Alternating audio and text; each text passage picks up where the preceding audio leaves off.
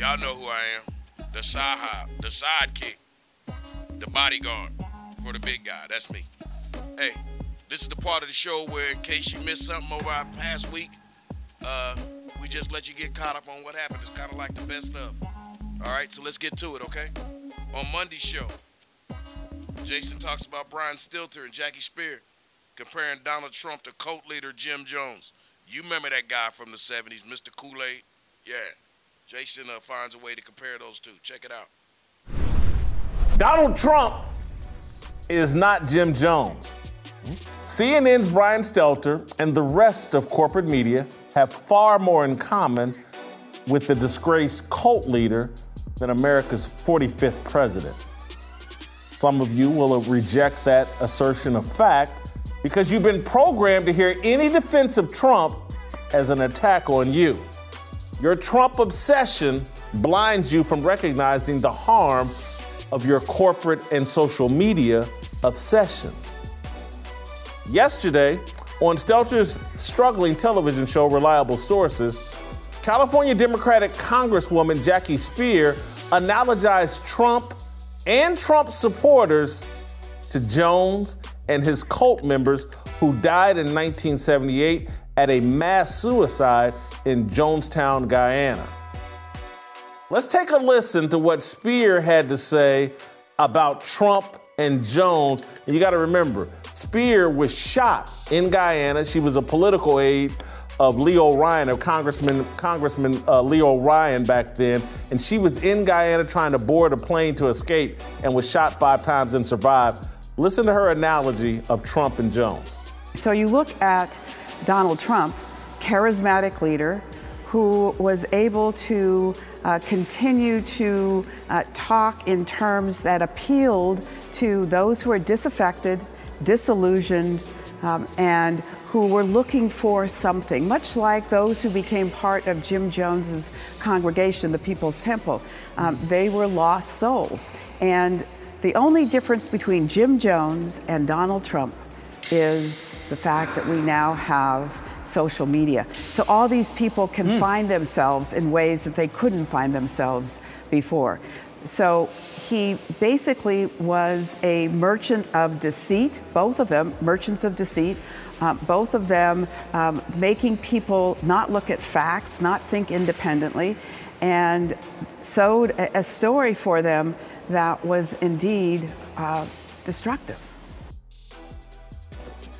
This is not the first time Spear has analogized Trump to Jim Jones. As best I can tell, she started making the comparison shortly after the 2020 election. Back in December, she spelled out the Trump-Jones parallel in an interview with the Daily Beast. Spear, as I said earlier, was in Jonestown in 1978 as a political aide helping to investigate allegations of abuse. Her boss, Leo Ryan, was murdered just shortly before the mass suicide. But here's the problem for Stelter and Spear. Jim Jones's rise to infamy began in Indianapolis, my hometown. Jim Jones is no mystery to me. He is not a mystery at all. The Jonestown massacre was major news in Naptown and in my household. In the 1950s and 60s, my grandmother, my mother, my auntie, all made several visits to Jones's church.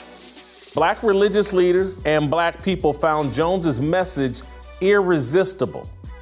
How could they not? He was as dynamic an orator as Reverend Martin Luther King Jr. Jones promoted racial unity and political activism and ruled the country. He aspired to be the white MLK. He proved to be a brilliant manipulator of scripture and people. Before moving to California in 1965, Jones mastered the art of packaging political Marxism with Christianity. By the time Jones and the People's Temple established their headquarters in San Francisco, Jones felt comfortable enough to fully unveil his true agenda: communism. He disavowed Christianity and the Bible. He argued the Bible was a weapon used to oppress black people and women. He preached that America was irredeemably racist and fascist. Any of this sound familiar? Jones became a major player in Democratic politics. He helped George Moscone win election as San Francisco's mayor. Jones counseled Vice President Walter Mondale and First Lady Rosalind Carter. Jones befriended Kamala Harris's mentor and lover, Willie Brown, allegedly. California Governor Jerry Brown said Jones was Martin Luther King Jr., Albert Einstein, Angela Davis, and Chinese Communist Revolutionary Chairman Mao Zedong rolled into one. Jim Jones used the Black Lives Matter formula 50 years ago. When you refuse to learn from history, you repeat it. Black people, we're repeating history. The atheists, satanic clowns on CNN, MSNBC, at the New York Times, the Washington Post, and posting on Facebook, Instagram, and Black Twitter are feeding you Marxist Kool-Aid. Donald Trump is the sugary sweetener. He makes the Kool-Aid taste good on the way down. Donald Trump is there to fool you. Brian Stelter, Jackie Spears, Rachel Maddow, Don Lemon, and perhaps the minister at your church are telling you, drink this Trump hate. It will make you feel better. No, it disguises the real agenda, the promotion of Marxism and communism. Hating anyone or anything does not improve you. It kills you. Jim Jones taught his followers to hate America. That's how he opened their minds to loving socialism and communism. The message of hate resonates with African Americans because of the discrimination we faced. It resonates with the LGBTQ community because of the discrimination they faced.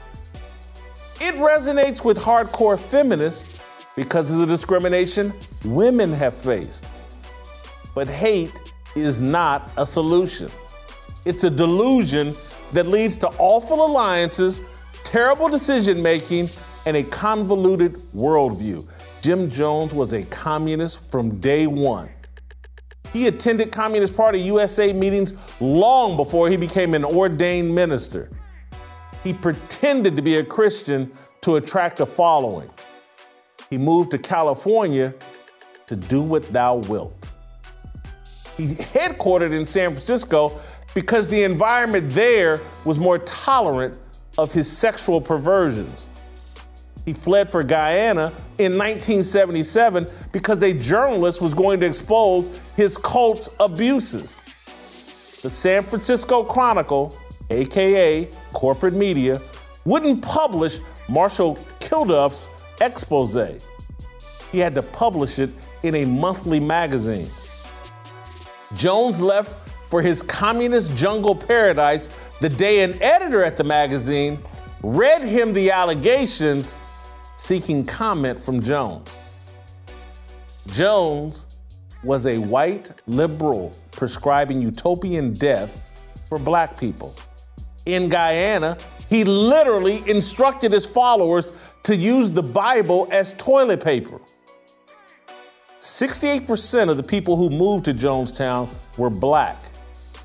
His United States following was estimated to be 80% black. How many times are we going to fall for the exact same banana in the tailpipe?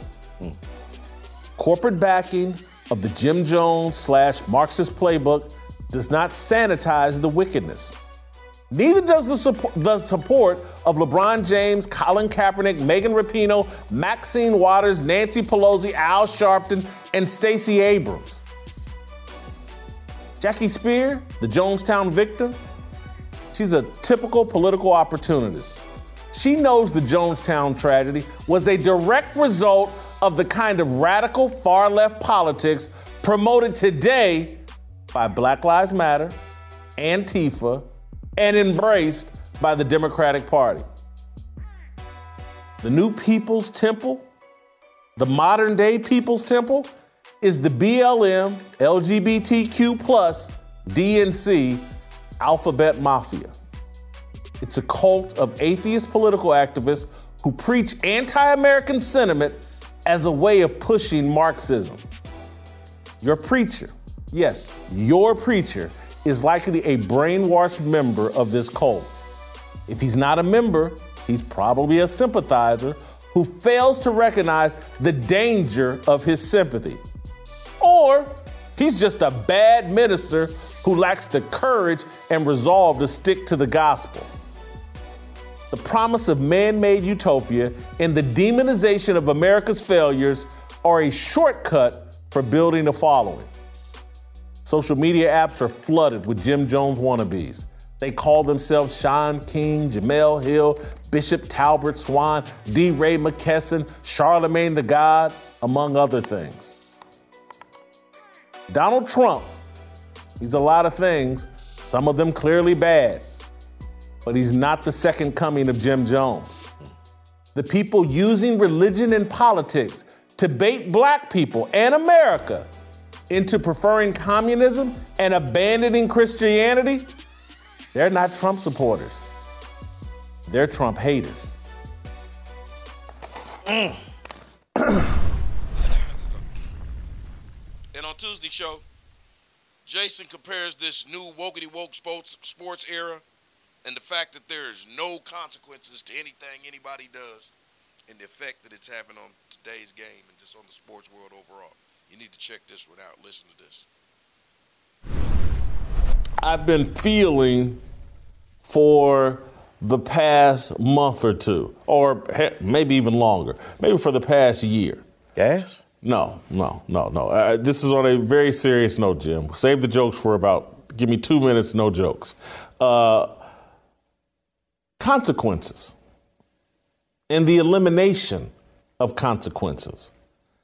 I wrote a column today for The Blaze about NBA free agency and whatnot.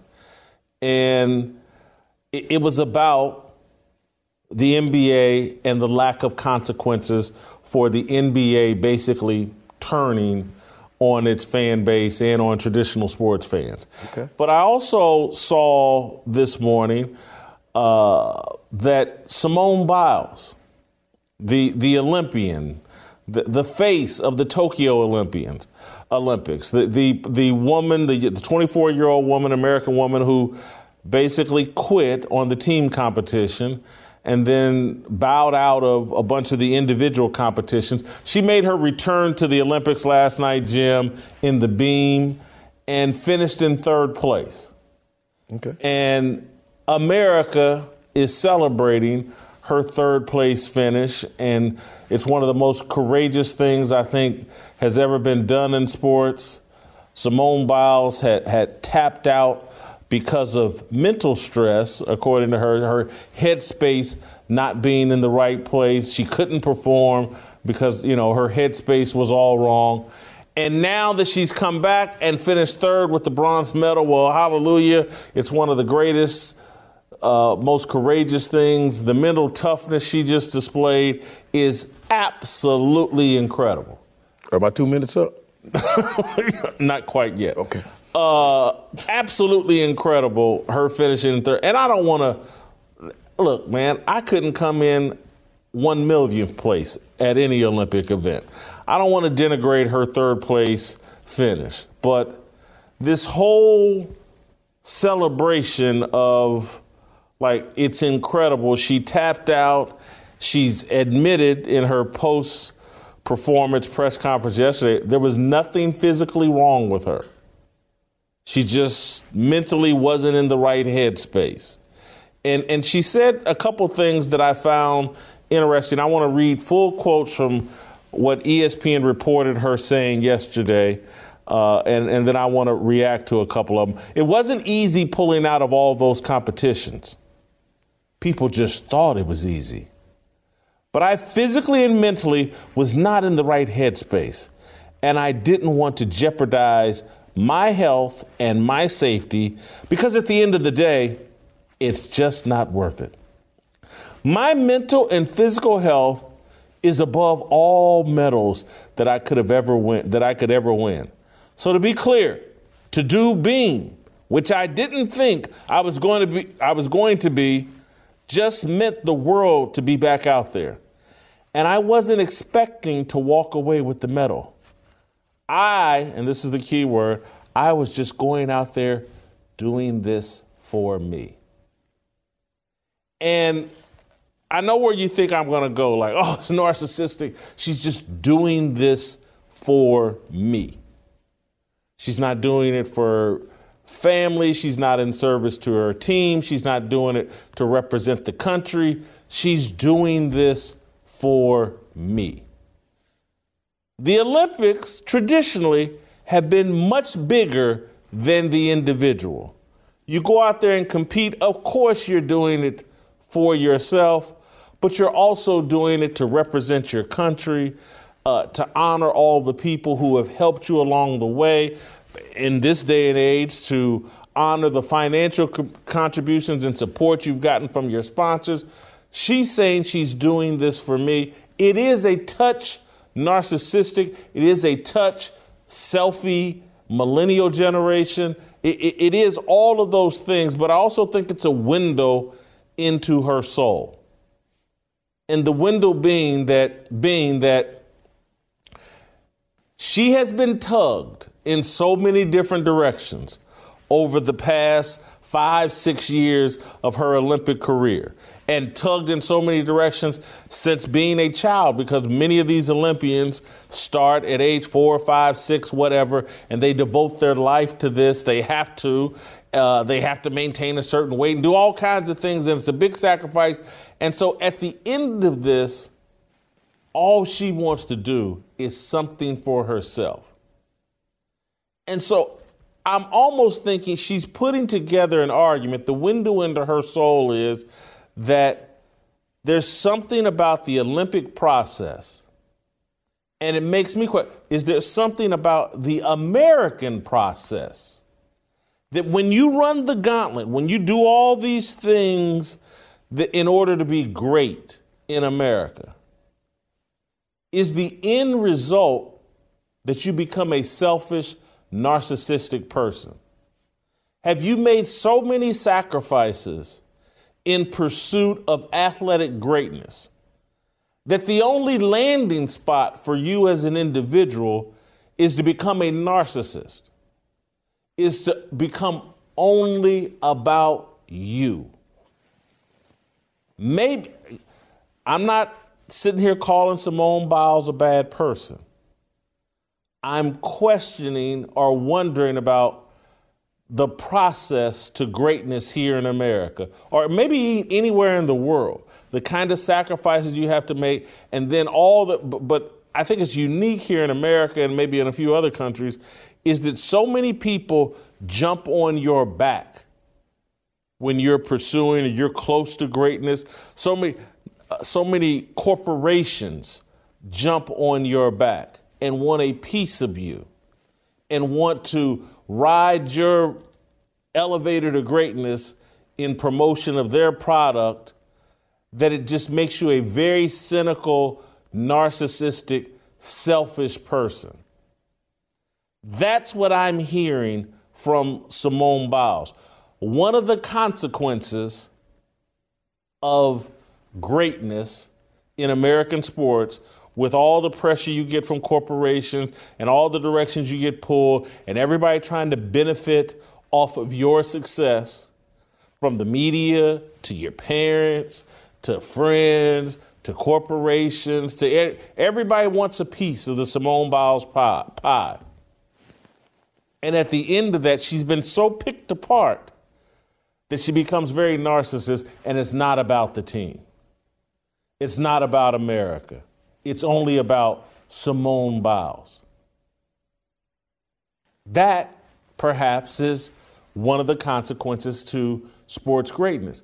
What they're also coupled with that, and this is why this thing, the NBA thing, I wrote this morning, and I wish that I had the ability to tie these two things together in my column, but I didn't. I didn't think of it until much later when I was thinking about Simone Biles and reading up on her. But in pro sports at this time, it's become more like Hollywood, where there are no consequences regardless of what you do as a professional athlete or as a sports league, as long as you promote the right message. Ooh. And so the NBA has pissed on its fan base, the NFL pissed on its fan base, has gone completely woke, has gone completely anti-American, has disavowed all of the normal values that are attached to sports. The patriotism, the support for law enforcement. Again, the national anthem. There's a reason why we play the national anthem at the beginning of sporting events in America. That was to attach sports to Americana and to make people think of sports and competing in sports as the ultimate celebration of American values. Never quit. If you sacrifice for others, sacrifice for your team, and for the good of everyone else, everybody benefits. These are the values, and there are some people listening and say, America was never like that, it's all a hoax, it's all a scam. Nah, that's not true. America's flawed like everybody else and everything else on the planet. But there was a time in America, and America became great because of that time, when people did sacrifice for others and the benefit of others. And people, I can see people, the cynics, the wokes, the people that pander to social media, oh, not in racist America. Yes, in racist America they did. Go back and look at the hundreds of thousands of people who sacrificed their lives in the Civil War so that Jason Whitlock and Jimmy Dodds could live free. Well, many of those people were white people, and they knew exactly what they were doing. The overwhelming majority of those people were white people. They knew exactly what they were doing. Go read, play, or listen to the Battle Hymn of the Republic, where the soldiers were actually singing a song that acknowledged they were sacrificing their lives so that others could live free. So everybody wants to point to America's tragedies and point, oh my God, America's terrible. They did this, they did that. People don't want to talk about what America and Americans did in order to increase freedom here in this country more than any other country on the planet. We did that. And so what I'm saying, sports have walked away from all of that. And those of us that have always liked the values preached in sports have seen NBA, NFL players and Major League Baseball, NHL, the National Hockey Association, they've all pissed on those traditional American values.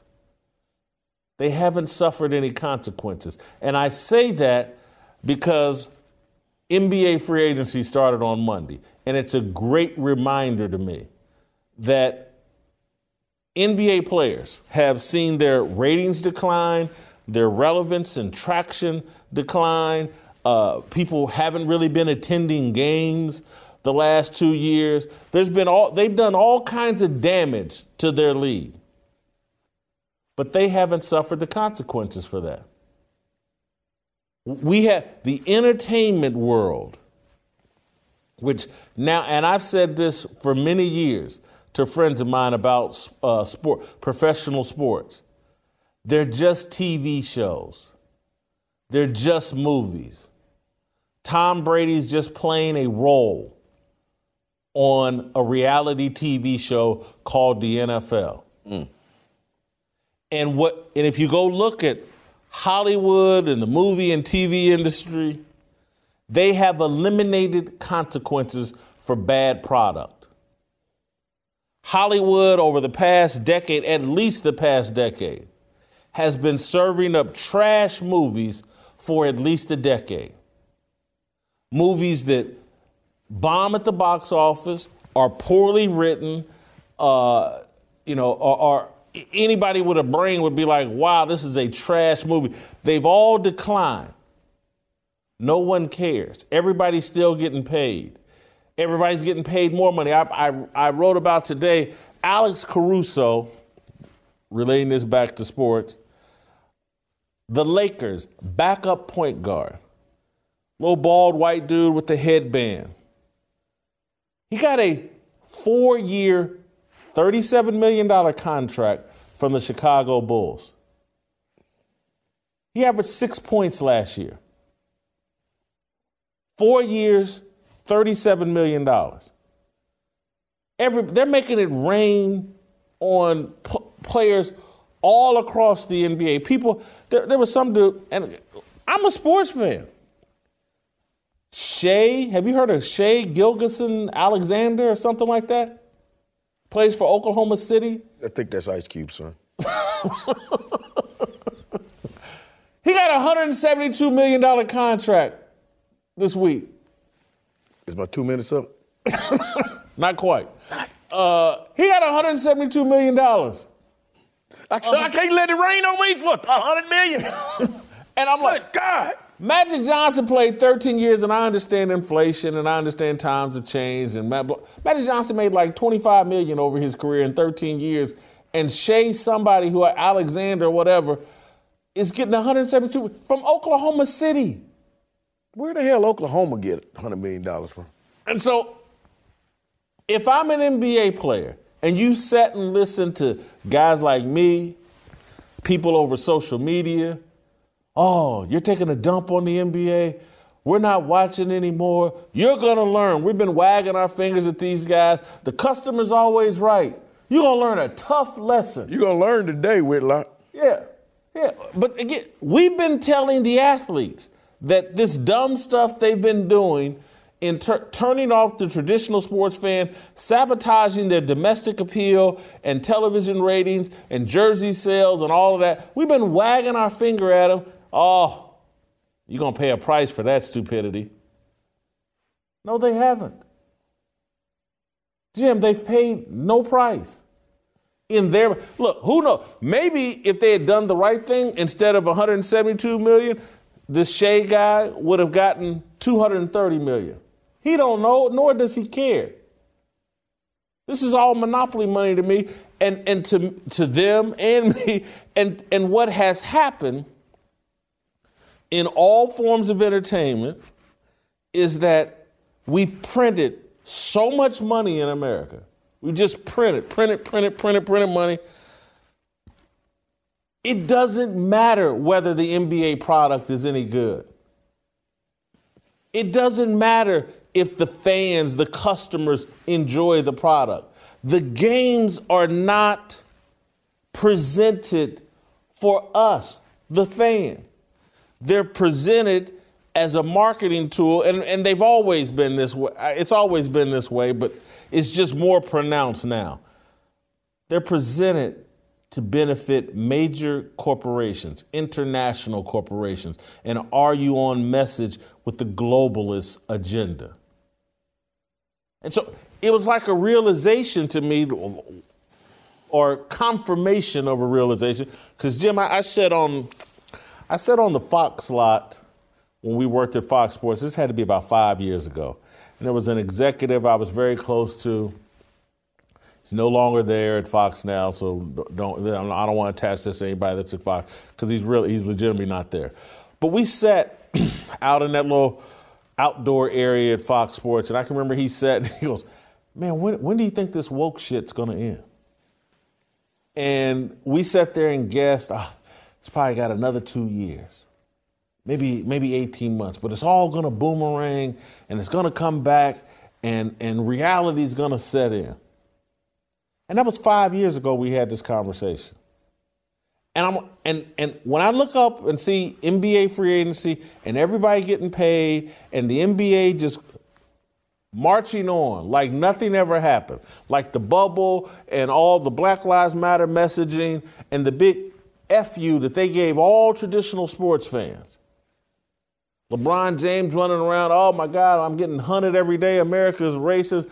Ahmaud Arbery could have been me. I could have been jogging through an empty house like Ahmaud Arbery. They've just taken a total dump on their fan base, and they've paid no consequence. They're laughing at us. You know what happened to LeBron James if he went running through a neighborhood and some white people seen him? What? They run up and ask him for his autograph. Thank you. Yeah. But there's just no consequences. And I analogize this. I saw it in Hollywood because I like movies. And I remember I had that great iPic Theater 2 blocks from me where I lived on the Wilshire Corridor in L.A. Right. And I used to love to go. And then literally around 2012, 2013, I kept saying, damn, why are all these movies just horrible? Every movie I go to, I'm walking out of. Halfway through, 25% of the way through, it's like, man, they ripping me off. It's not the same. These, because I have a high threshold and I'm a critic, but it's like these movies are terrible. And I can remember when 12 Years a Slave came out, and everybody's just ranting and raving about, oh my God, this is the greatest thing in the world. This is 10 times better than Roots. I heard Bill Maher say that on TV, how much better 12 Years a Slave was than Roots and all this.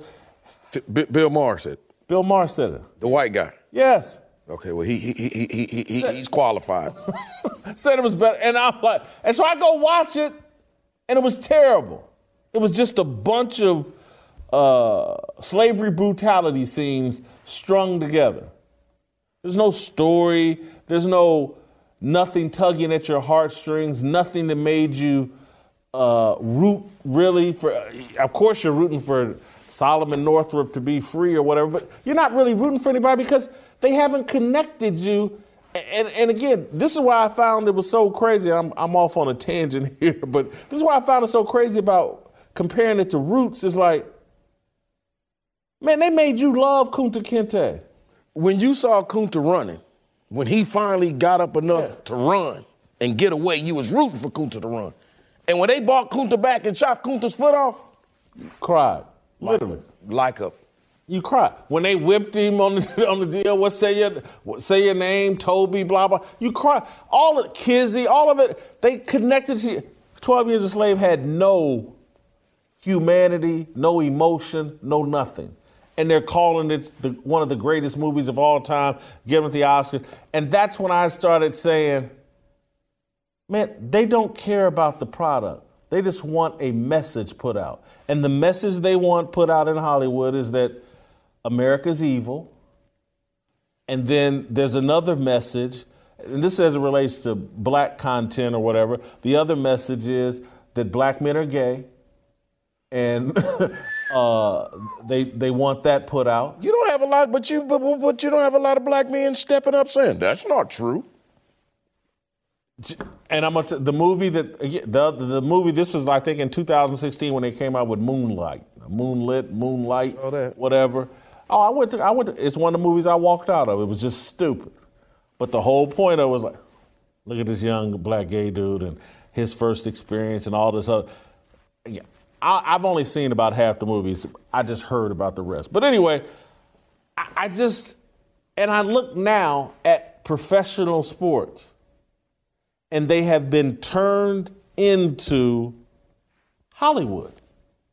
Now I am completely 100% accurate.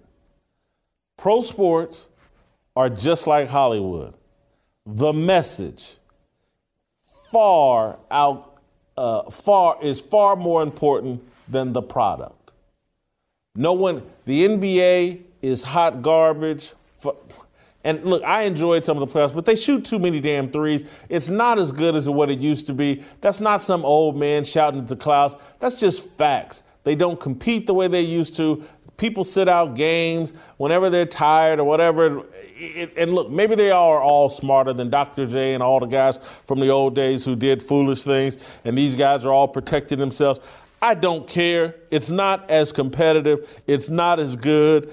And the message, when you take the NFL, my favorite sport, these guys are afraid to hit each other. All the rules have softened the game. The consequences for going over the middle as a receiver, eliminated. The consequences for holding on to the ball too long as a quarterback, eliminated. You got to ask the quarterback to fall to his knees now. Hey, I'm back here. I could tackle you, but just take a knee. Is that what Colin Kaepernick did? I can't hit you too hard. Exactly. There's a lack of, and I guess I sound kind of defeatist today. I sound like I'm giving up, but that's kind of, it's like the other side, maybe they've won this. I started talking last week about these cultural changes and how quickly they happen. And they happen right before your eyes and you don't even realize, like, damn, things have changed overnight. And Simone Biles quits. The next day, she's a hero for taking the bronze. She's celebrated. Look out for yourself, girl. This ain't about screw America, screw your teammates, screw anybody else. This is about you. And I look at professional sports, the NBA, the NFL in particular, Major League Baseball is part of all of it. Hell, NASCAR went woke. Damn.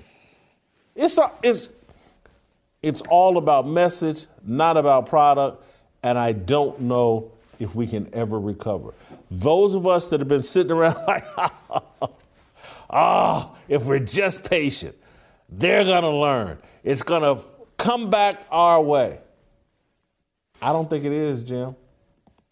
We just, those of us thinking it's going to return to the good old days, and I guess now that I'm saying this out loud and listening to what I'm actually saying, this whole make America great again. There you go. It ain't gonna happen. It ain't gonna happen. I got to see it's written down right here. They don't want to talk about what done made America great. They don't want to talk about it. Because of all that, the consequences is what made America great, because there used to be consequences for doing dumb stuff. There used to be consequences for not giving a full effort. There used to be, if you pissed the customer off, there used to be consequences for that. Consequences are what made America great. You did enough dumb stuff, you died, your business died, your earning ability died. Now, what did Martin Luther King do?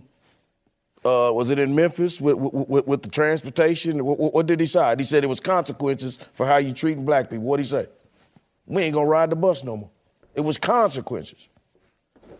Boycotts don't work because I'm just anymore, because we've just printed so much money. It's like somebody say, don't worry, China's got that. I know your American audience is dipped, or wow. Nike. I think Nike and major corporations are just, it doesn't matter whether we attend games, whether we watch games, whether we buy jerseys, whether we do anything.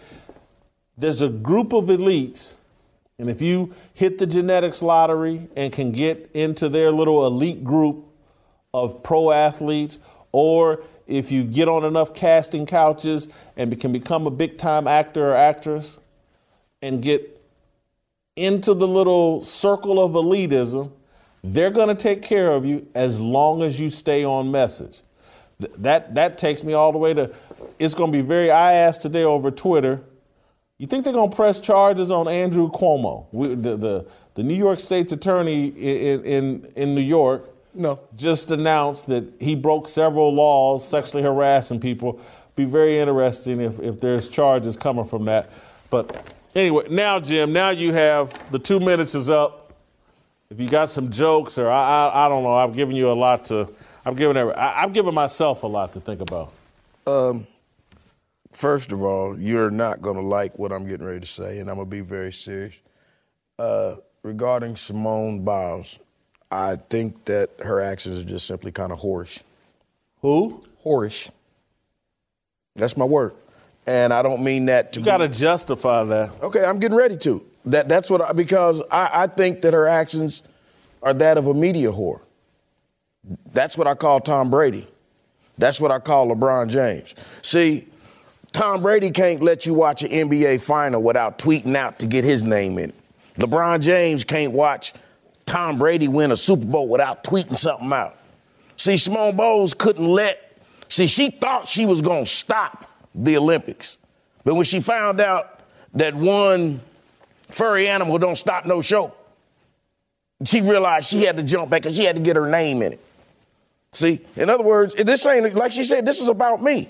I need me. You know, this is what we need. Madonna said it best 35 years ago. Madonna, and she taught this to Dennis Rodman, said it's about pimping out yourself. See, we can talk about you're talking about what's happening in America, what's happening in sports, what's happening in movies, and it's real simple. It's all being controlled by the advertisers. You're talking about the big money. These are the people paying the athletes. These are big name agendas. These are the people that are paying for the commercials. And this is what we're getting because we've sold ourselves out. And these people have let you be known. Hey, we will do this for a price too.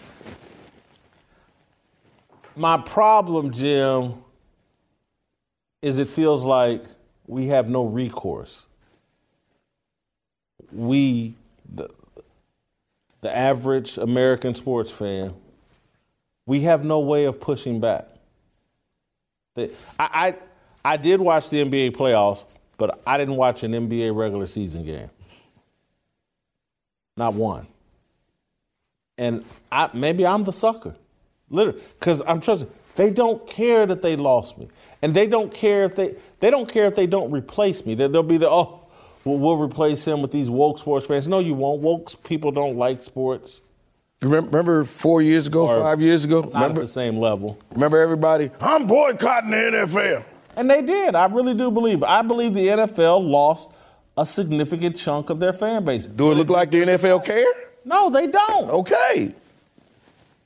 Now, there you go. And that, I will be the first to admit it. There are probably some leftists out there watching this. Whitlock, this is the whole problem with people like Whitlock and his age, and they just need to accept it or die off. The world has changed, and you're right. Whitlock, you and people that think like you don't matter anymore. Pretty soon. That seems to be the message. And I'm sitting here saying, and I know there's a bunch of people saying like, hey man, we paid the cost to be the boss here. This is supposed to be our time. And maybe we didn't. And maybe that's what, again, as someone who, and I blame myself, who poured his life into his career and didn't pour enough energy into his personal life and has no kids.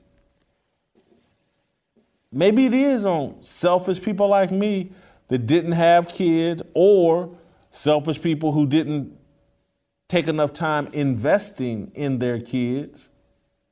And we turn around and look up at this generation that's ascending and we don't like it. We don't like their values and cultural norms. And that's on us. You know, I tweeted out yesterday, I don't know where it was from, but it was like a bunch of 4 and 5 year old kids. I saw that mess, bro. Oh, man. Grinding on each other to music. Twerking and all that stuff. And boys humping on the young girls backing it up. Oh, yeah. 4 or 5 year old kids, man. And literally, Jim, that's on us. Each one of them parents No. need their ass whooped for letting their kids do that mess. I get it. But come on, man. You can blame those parents. Who the hell was who videoed that? Jim, it's on all of us. God. Where did we think this was going when we allowed promoted, celebrated, danced to all that trifling music? Dude, I was the first person that I knew on Ball State campus with an NWA cassette tape. Okay. Gangsta Gangsta, you remember that song? It's 2020, and I'm going to tell you right now, I'm still horny. Me so horny. I'm just telling you. There you all of that. We danced and partied to all of that, and I can remember the cassette of NWA and me getting back that thing up. Getting my friends in the car, like, listen to this. You heard this? You heard of these dudes, NWA? But where did we think it was going to go? But now, if I may, when you heard when you heard NWA, yeah, tell the truth. Something in your soul said, "Oh, we in trouble." Seriously, there was a point when you heard them, F the police, dun, dun, F the, you was like, "Oh, we in trouble." Jim, I can't. Well, you knew in the back of your mind. Yeah, you're listening to it, but you knew from X-Clan, from all of that to we poor righteous teachers, Public Enemy, you knew, oh, we in trouble. I did by the time I got to age 24, 25, but I'm talking about in college. And I didn't get it. I didn't get it. By the time I got to 24, 25, 26, because by the time I became a columnist at a newspaper and stuff, I started writing about man, this music is crazy. And I don't know if you remember this, Jim, but this was before we met. Had to be 94, 95. When did Let's Get Effed Up come out? When did that was 95, 6? Yeah. I can remember writing a piece in the Kansas City Star criticizing hip-hop music. And you remember where you heard about that song from? But I remember I had to go down to the Watkins building. Am I getting that right? Nah. Anyway, there was some building close to the plaza, and they hosted. Is that where you had the debate? A town hall debate. And I think Big Scoob and a bunch of physicists, all came down to this deal to challenge me and to argue about my take on rap. And they were threatening me or whatever. And I at that time, I was a big old idiot too, so I didn't really care. But I did start questioning it once I became a journalist. But clearly, I didn't do enough. And we're here now in this crazy, chaotic world. And I can be mad at the young people all I want, but we failed them. We didn't instill any values in them that would keep the American tradition on course. And hell, maybe there weren't any values instilled in us or not enough, because we allowed it. Whatever the high was coming off the 1960s, it created a level of delusion and immorality that we've never recovered from. I'm just telling you, whatever the drugs and that whole Woodstock, revolutionary, everybody get high, everybody just chill out, free sex, promiscuity. Women, y'all can get down like men. Men, y'all can be even. Get down like women. Go ahead.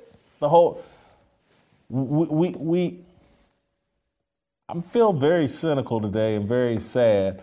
And I don't know how I'm sitting. NBA players getting paid. Whitlock's miserable. I can see people ripping me for that. But I'm happy for the players individually. Alex Caruso, go get that money. Enjoy your life. But damn it, there should have been consequences to the dumb stuff they did, and there's not, and that's a bad sign for America. Now on Wednesday's show, Jason swung for the fences and connected, all right? Because he covers the wrestling sensation Tamyra Mensah-Stock. For those of you who don't know, she's the young lady that won the gold medal in the wrestling. And Jason talks about what that says about our culture among these new athletes in America. One of my favorite shots he took all week.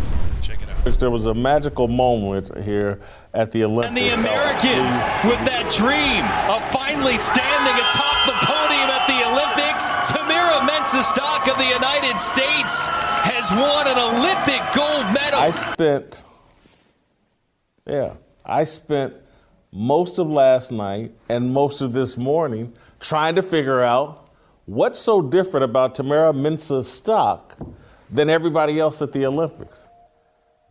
She's the 28-year-old black woman who won an Olympic gold medal last night in wrestling and then celebrated. Jimmy, you can relate to this. She celebrated like it was 1999. Remember 1999? Yes, I do. Prince. You remember Prince had the song? It was a song, you know, the artist formerly known as Prince. He used to sing about 1999. Back then, Bill Clinton was president. Cher had this unbelievable song called Believe that was #1. Ricky Martin. Is that the one where she had the thong on? No, she did not have the thong on. She was old by that time. But Ricky Martin had that song, Livin' La Vida Loca. 1999. Why do you have that in your mental Rolodex? Well, you don't remember Livin' La Vida Loca? Why do you? Anyway, Okay. that was 2 decades ago. Right. It was commonplace back then for black athletes, black Olympians to wrap themselves in the flag and celebrate their homeland. Now, we don't know what to expect from these guys. There's an expectation of some sort of anti-American protest. That's kind of what we've gotten used to. American shot putter Raven Saunders won the silver medal and crossed her arms in an X, Wakanda forever. She said she did it for oppressed people across the world. Saunders said that she and other athletes had been plotting ways to protest for 2 weeks over a group chat. You ever do that, Jim? You ever get in a group chat and plan ways to protest, plan ways? You probably do. Yeah, that's how I got fired from the sheriff's department. Exactly. It was his idea. In a group chat, yeah. I can believe that. I don't think Tamyra Mensah-Stock was on that group text string. She's quite different.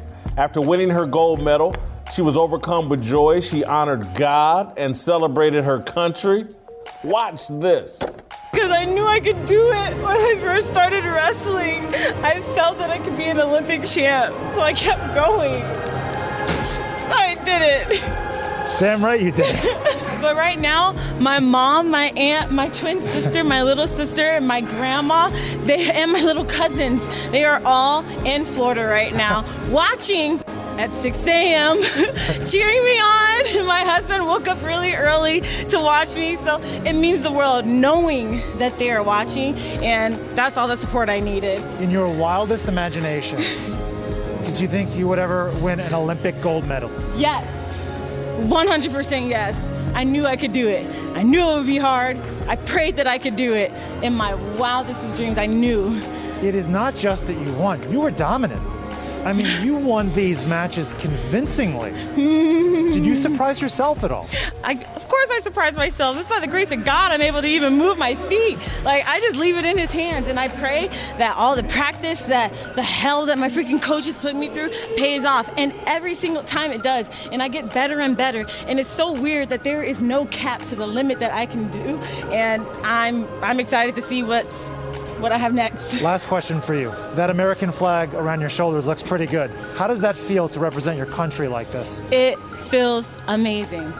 I love representing the U.S. I freaking love living there. I love it, and I'm so happy I get to represent USA. Love it. USA. Honest to goodness, her joy jumps through the television screen. You can feel her emotion and energy. Her authenticity exposes the robotic fraudulence of the protesters who plot their actions for weeks.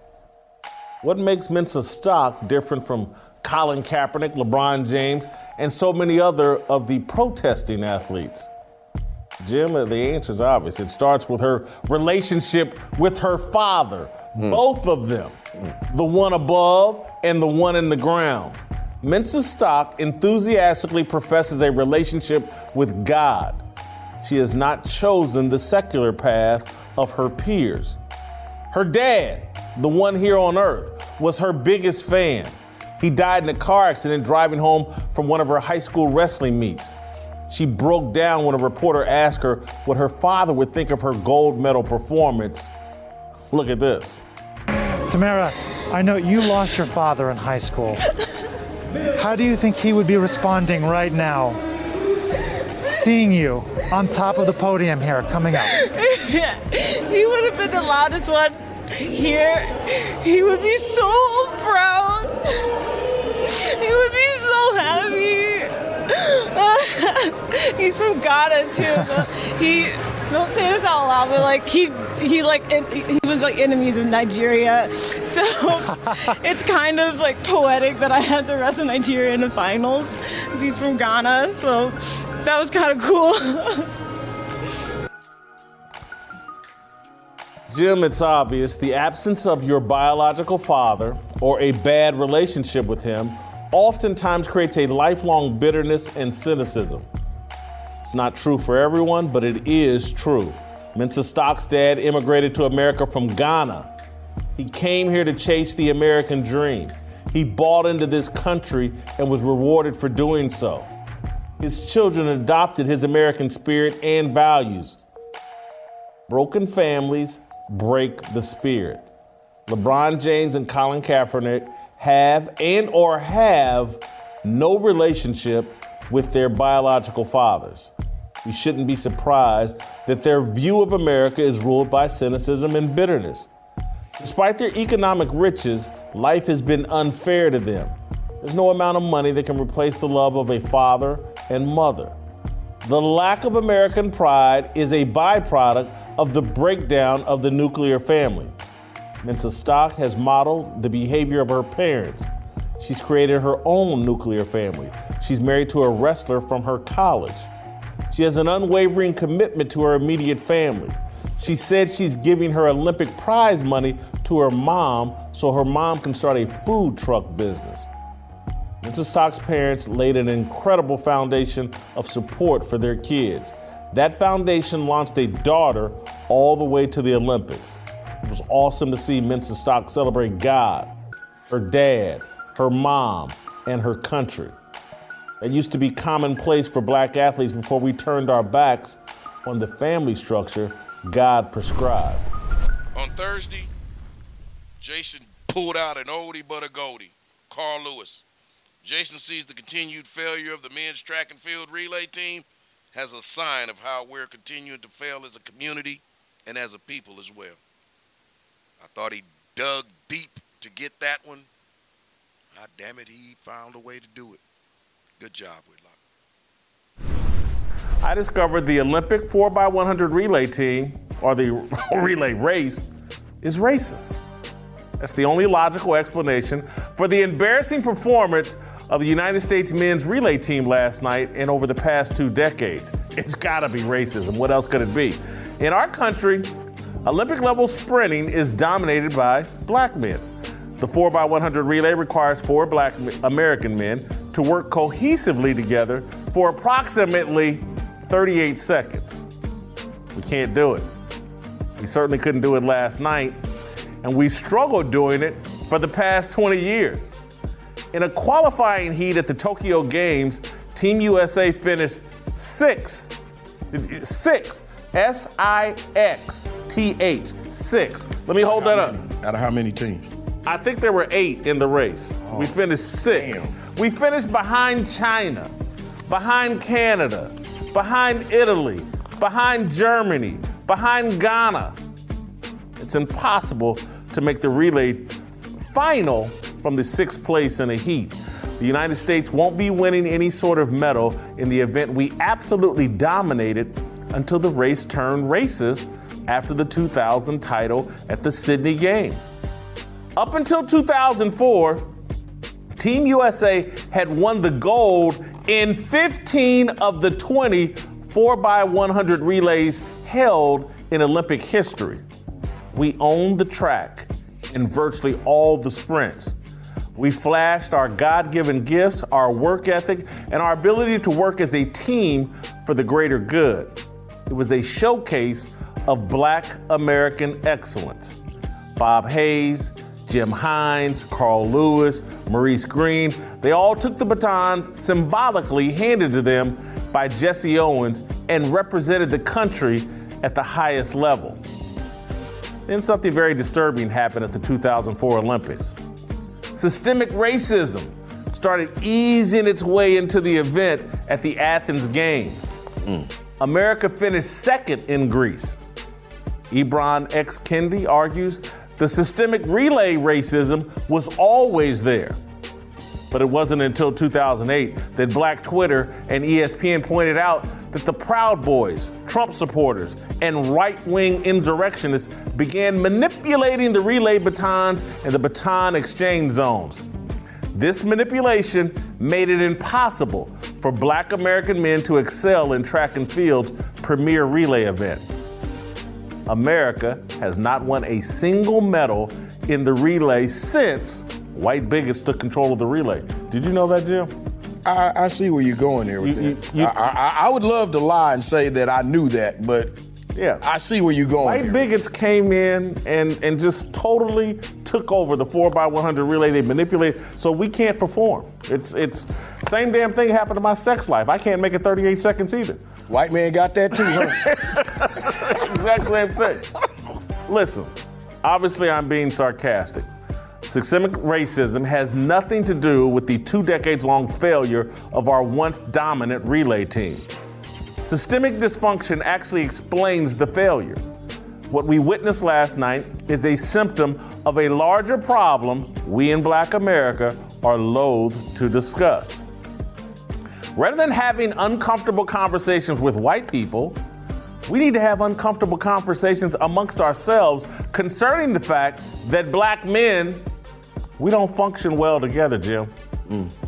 It's obvious to everyone else. We're the only people who refuse to talk about it.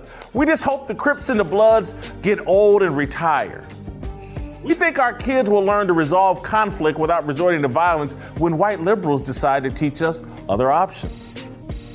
If we just ignore our dysfunction long enough, Jim, it's gonna go away. If we just don't deal with it. Sounds like insanity to me.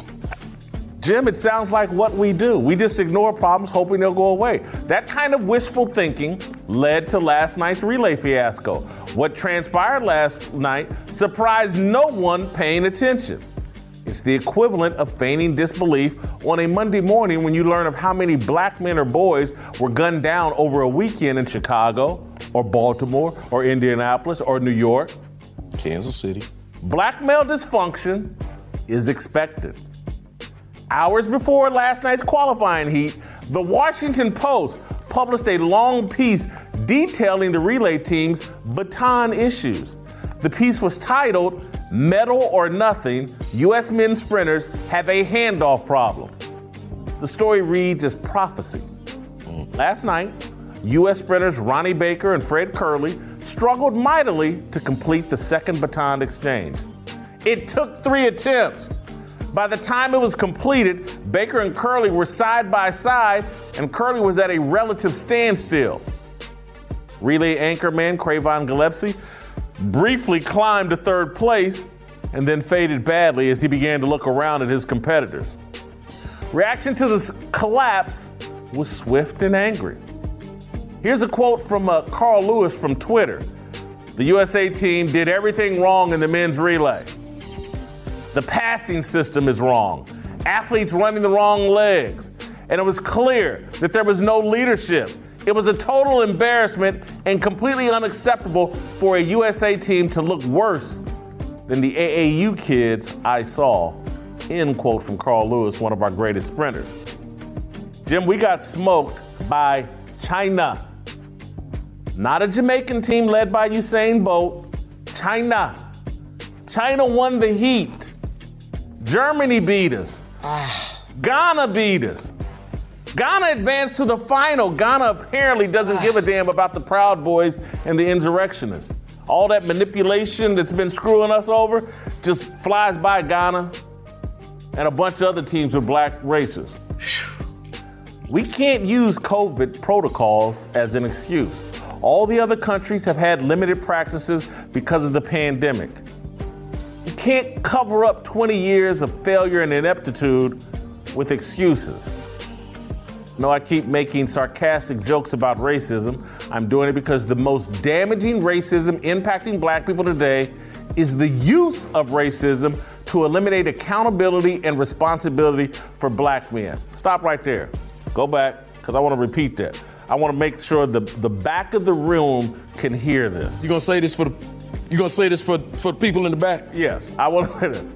I'm doing it Because the most damaging racism impacting black people today is the use of racism to eliminate accountability and responsibility for black men. Respect. Our sprinters are irresponsible because we fail to hold them accountable for their failure. Black people across the globe immigrate to America and achieve their dreams because they embrace a far different mentality than what's cultivated in black American culture. Black sprinters in Ghana, Jamaica, Canada, and everywhere else don't have the kind of baton problems we have. We can't work together. What happened? We used to be able to. What happened? Well, when you're raised in family dysfunction, that dysfunction follows you for life, especially when you never acknowledge it, pretend it never existed, or if you believe it's white people's responsibility to address it or adjust to your dysfunction. There's absolutely nothing wrong with black people. The problem is the culture we've embraced. We've embraced a culture that undermines our success. We've embraced a mentality that undermines our success. We've been programmed to believe our actions don't really determine our destiny. The actions of white people are all that matter. This worldview eliminates accountability and empowers irresponsibility. Rewatch the 4x100 relay qualifier from last night. Maybe one member of the Chinese relay team is good enough to make our relay team. But China smoked us. How? Why? It damn sure isn't talent. It's culture. It's an inability to set egos aside and work together in a cohesive fashion. Everybody can see it. Let's say white people pitted us against each other. Let's say it started in slavery. Got no problem with that. I actually agree with it. I also think it's insanely foolish to expect white people to fix it. It's not going to happen. It's no different from a man breaking your leg in a fight and expecting him to do the rehabilitation. Only you can do the rehab. Black men, we have a culture problem. What are we going to do about it? Our silence is violence. And on Friday, my boy, cousin Kirk cousin in the NFL.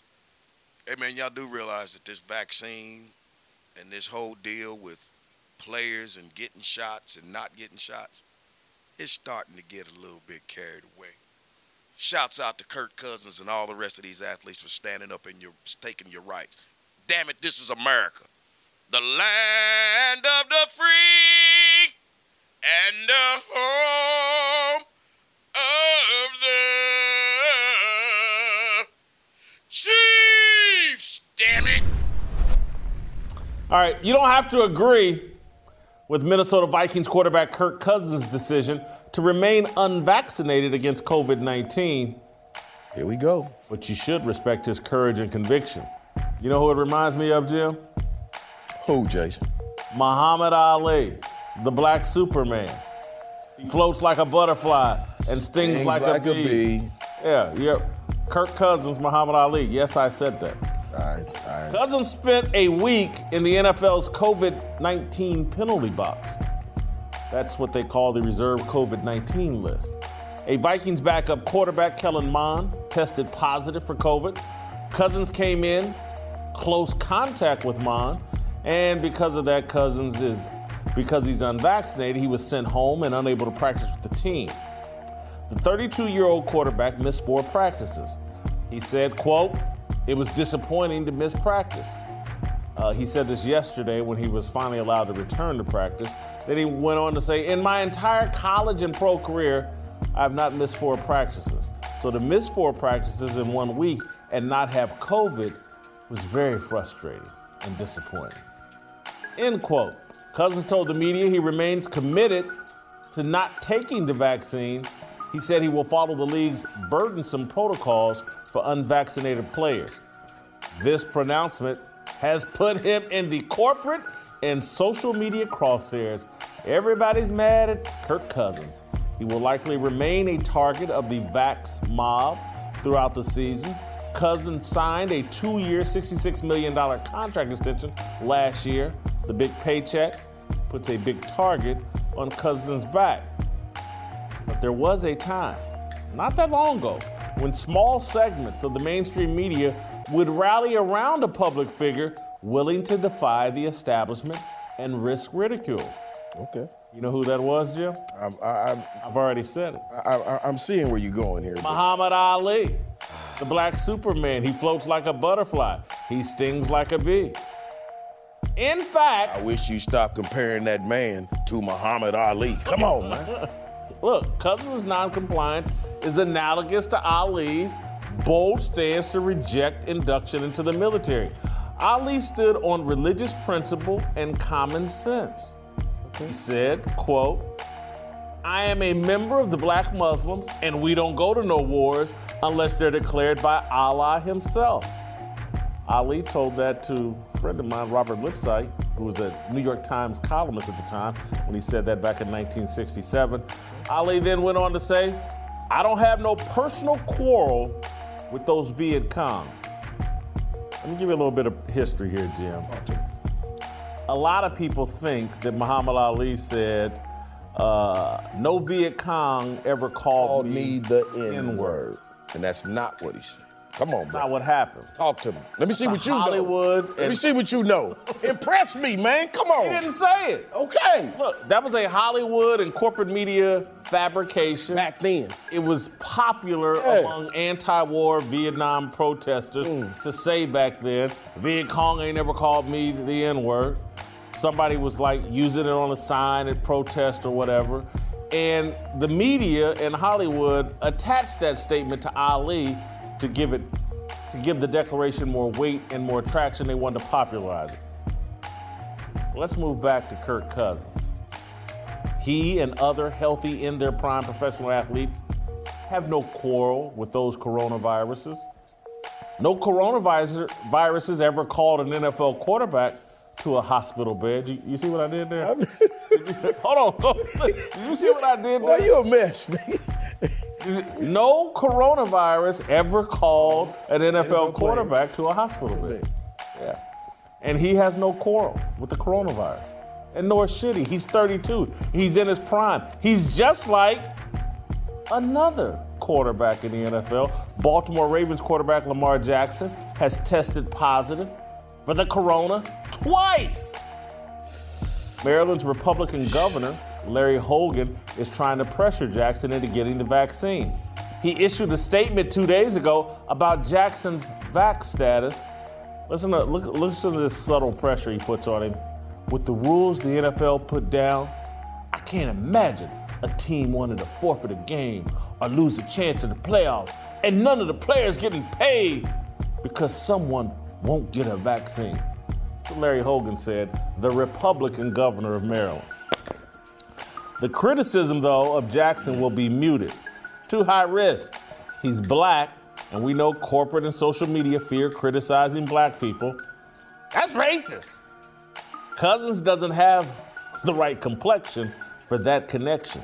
His critics are free to lambaste him however they please. Cousins' dad is apparently fair game. The anti-Trump, pro-Colin Kaepernick Twitter feed, Resist Programming, spent much of yesterday attacking Don Cousins, Kirk's dad, a minister who is a minister at Discovery Church in Orlando. Oh, boy.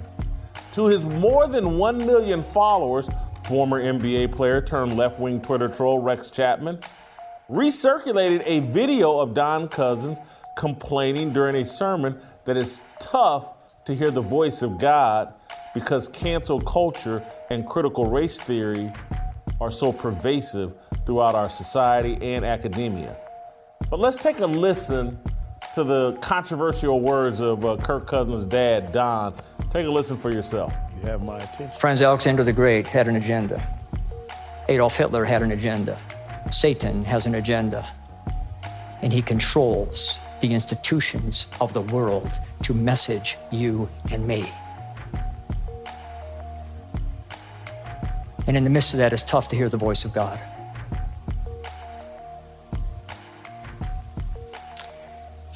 I don't want to go down the road of all the implications that we're facing today in our country.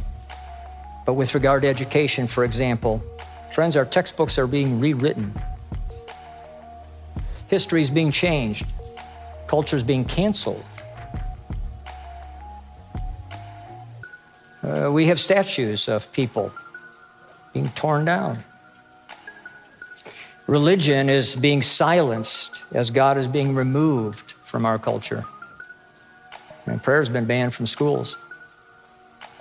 Athletics. If you're at all tuned in to pro sports these days and what's unfolding there, you know the platform that's taking place. Friends, the voice of God's enemy through the platforms of the world is loud and it is dominant. So if you do not make every effort to hear the voice of God, you will be seduced to believe the messaging of the world. Don Cousins sounds a lot like Jason Whitlock. Right. He doesn't sound much different than me in things that I say and believe. But according to Twitter, Don Cousins' religious beliefs are a bad look for Kirk Cousins. You know, the same way Elijah Muhammad and Malcolm X's religious beliefs were a bad look for Muhammad Ali, the black Superman, floats like a butterfly, stings like a bee. This isn't about whether you believe in Ali's anti-war stance or his religious convictions. This is about consistency of point of view. You can't pretend to love Muhammad Ali and hate Kirk Cousins. It's inconsistent. Ooh. I can hear my critics now. Yes. Can you not hear them right now, Jim? They're saying, Jason, it's inconsistent for you. That cost you about 100 Twitter followers. Yeah. I'm sorry. To respect Ali and ridicule Colin Kaepernick. No, it's not. Ali stood on his religious convictions. Go ahead. Whether I agree with those convictions, whether I agree with the Nation of Islam, that doesn't matter. It's irrelevant to me respecting Ali or any man or woman for upholding their religious tenets. Kaepernick, as far as I know, stands on no religious principle. He's a Marxist tool, a communist, a sympathizer for socialism, communism. Those people don't believe in God. Black Lives Matter is an atheist movement. Kaepernick's stance was far more opportunistic than principled. Ali actually believed in his actions. So does Kirk Cousins. His father in Christianity taught Cousins not to be controlled by irrational fear. Fear is what is driving vaccination insanity. Cousins does not fit the profile of someone who could be harmed by COVID. I do. I fit that profile, not Kirk Cousins. It makes perfect sense for Kirk Cousins to be reluctant to inject an experimental, non-FDA approved drug into his healthy body. The people pressuring him to do so are unconcerned with Cousins' health or the health of Cousins' family. They're concerned about themselves. And that includes Cousins' head coach, Vikings head coach Mike Zimmer. Zimmer wants things to be easier for the Vikings and himself. The rest of the Vax mob just wants Cousins and everyone else to take the same risk they have in taking the experimental jab. It's a cult applying pressure to non-believers. I respect Cousins' decision to stand firm in his beliefs. Woo! All right, now listen, if you want to see more Fearless with Jason Whitlock, go to youtube.com/Jason Whitlock. Kick on there every day, 6:30 Central Standard Time. Come on in there, sit down, listen to us, write some comments. This is where we go sit down at. This is our little moment at 6 o'clock in the evening when we as a family sit down and talk. Come and become a member of the Fearless family on YouTube. Do that. Also, I need you to subscribe and hit that like button. Go over there, hit it. Crack out. Break some shit. Push the button. Also, this podcast is available on Apple Podcasts, Spotify, and all other major podcast apps. Make sure you subscribe to that app as well. Also, follow Jason Whitlock on Twitter @WhitlockJason. And follow myself, that guy, the heavily pigmented dude, @Uncle Jimmy Blaze. You know, I like the name Uncle Jimmy Blaze. It kind of says that I missed my calling. I should have been a porn star. Dangling, dangling, dingling, dangling, dangling, dingling, ding. Chicka bow wow, chicka bow wow. See y'all next week, bro.